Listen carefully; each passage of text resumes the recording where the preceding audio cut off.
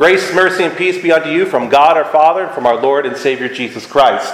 Amen.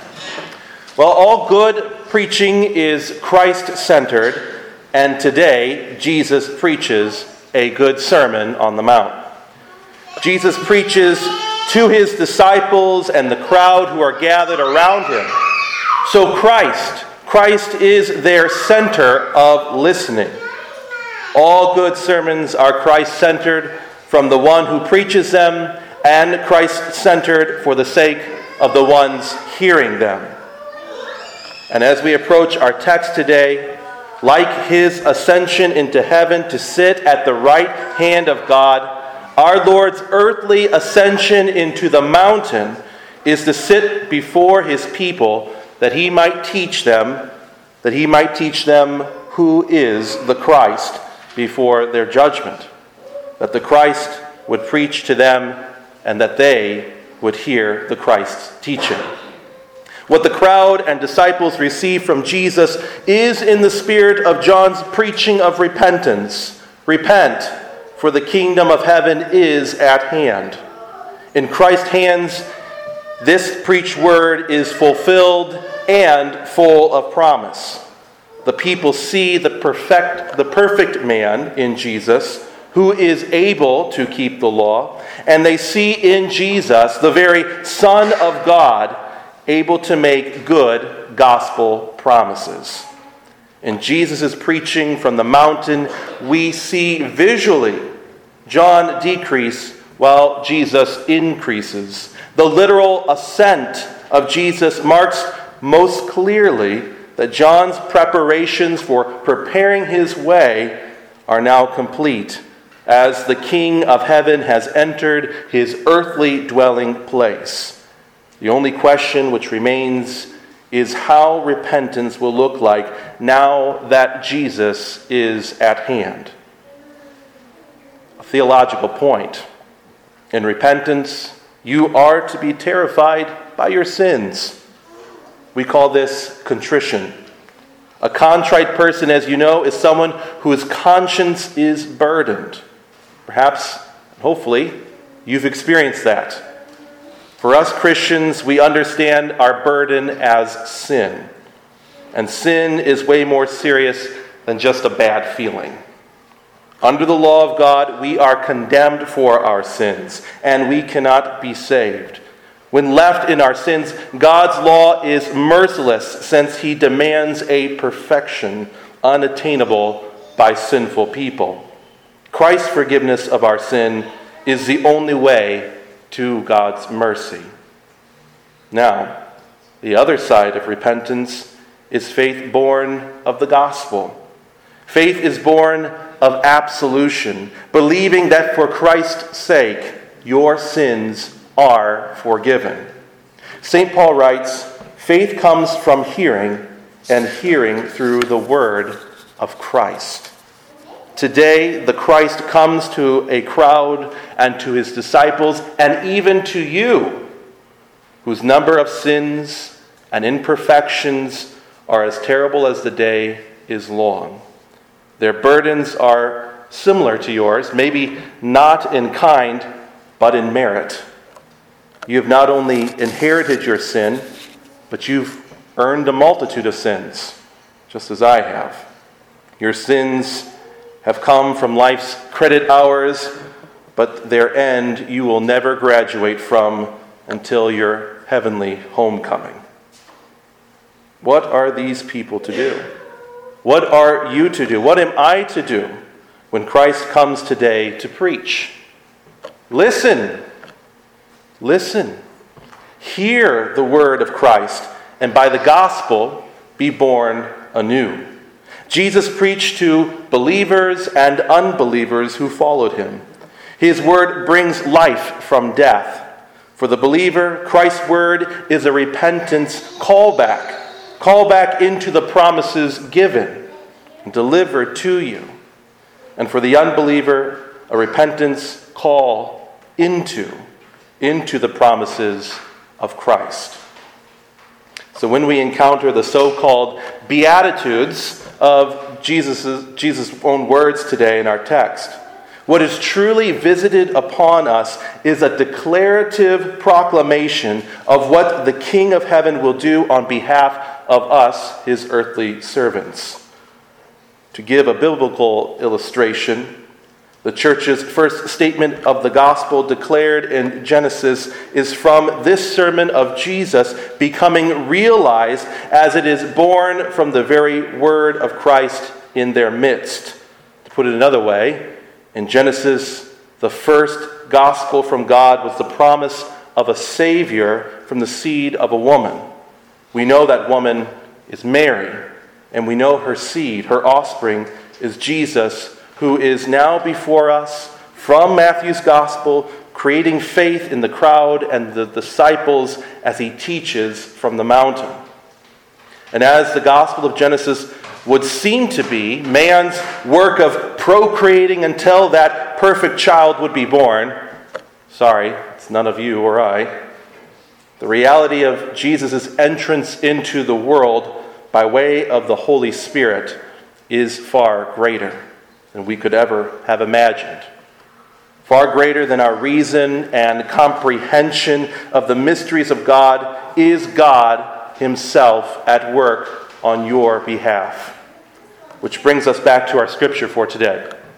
Far greater than aspiring to the Beatitudes is to hear and believe that they speak of Christ with you. There are three kinds of people who might interpret today's gospel lesson. There's the sinful, self-justifying ones who look at today's list of those Beatitudes and might say something to themselves of this sort. I can receive those blessings, even though I'm not always poor in spirit, and yeah, sometimes I seek to satisfy my own desires, and my heart, well, sure, isn't always pure, but overall I think I'm doing pretty good, and you know what? How sinful could I be? I'm at church. Then there's the downtrodden ones, the ones who look at today's list of Beatitudes and say, I wish God would bless me, since I do feel poor in spirit, drained out by everyone's expectations of me. But I can't be comforted. I can't be satisfied. I can't see God loving me because I'm actually having quite a chore loving myself. Then there's the Lutheran ones. The Lutheran way to look at today's gospel is to see in yourself both.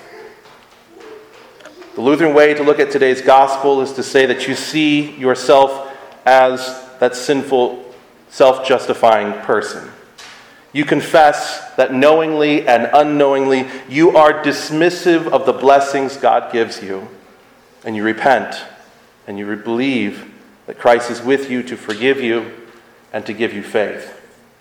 The Lutheran way to look at today's gospel is to say that you see yourself as the downtrodden person too.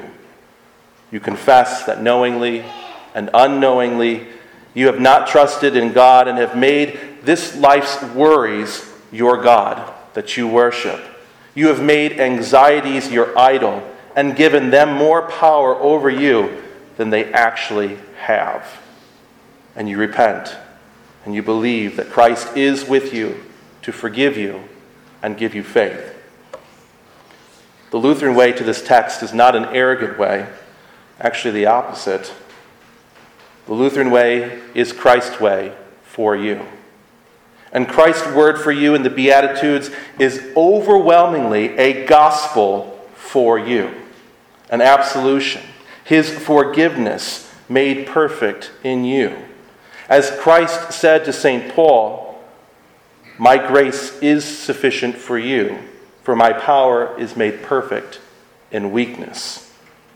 So when Jesus says, blessed are the poor in spirit, and blessed are those who are persecuted for righteousness' sake, adding that theirs is the kingdom of heaven, what he is saying is that all of these beatitudes, these marks of blessing, are in fact his gifts to you. His gifts to you through himself. That you belong to him, and that therefore you belong to his kingdom. So where do we have our boasting? we boast in our weaknesses by boasting in Christ, Christ whose power rests in us. Far greater are these words of Christ than a checklist of Christian responsibilities in order to get into heaven. These words of Christ wrap you up in his life, in his death, in his resurrection, which are all for you and for your sake. The culmination of all of heaven, all comfort, all earth, all satisfaction, all mercy, all sight, all called sons of God, is Jesus Christ, with all of his blood poured out for you for the forgiveness of sins and the rescue of your sinful and downtrodden souls. This Lutheran way of walking with the Lord is not without revile and persecution of those who utter all kinds of evil against you, and falsely so, on Christ's account. For we heard in our epistle text, the word of the cross is folly to those who are perishing, but to us who are being saved, it is the power of God. Some of you have experienced the folly of this world more than others. Those who oppose the Christ, the one who died for you. But when you know how much God loves you, how he went to the cross for you, you can stand against all kinds of evil. When you know how much God loves you, know that it also makes the devil quite angry and more ready to attack you. And he attacks through means too, through people of the world, through things in this life that frustrate you, who increase your anxiety. Remember that Satan only wants you in hell, and he is out hunting you for sport. His game is to tempt you to embrace this world and its many sinful offerings as your blessing. To look at the world's gifts and to call those true blessings when they are nothing of the sort. The world has many pleasures which undermine God and make you happy, but all these things, are a false joy. Not so with Jesus. What Christ has for you is no gain. It's a true reward. That to enter into Christ's presence in heaven is far greater than whatever tempts you on earth. Once more, the wisdom of Paul, and Paul on Christ's blessings. He writes in Ephesians, Blessed be the God and Father of our Lord Jesus Christ, who has blessed us in Christ with every spiritual blessing in the heavenly places, even as he chose us in him before the foundation of the world. Yes, before the foundation of the world, Christ has chosen you to love, to bless, and to bring to himself. For yours is the kingdom of heaven. Amen.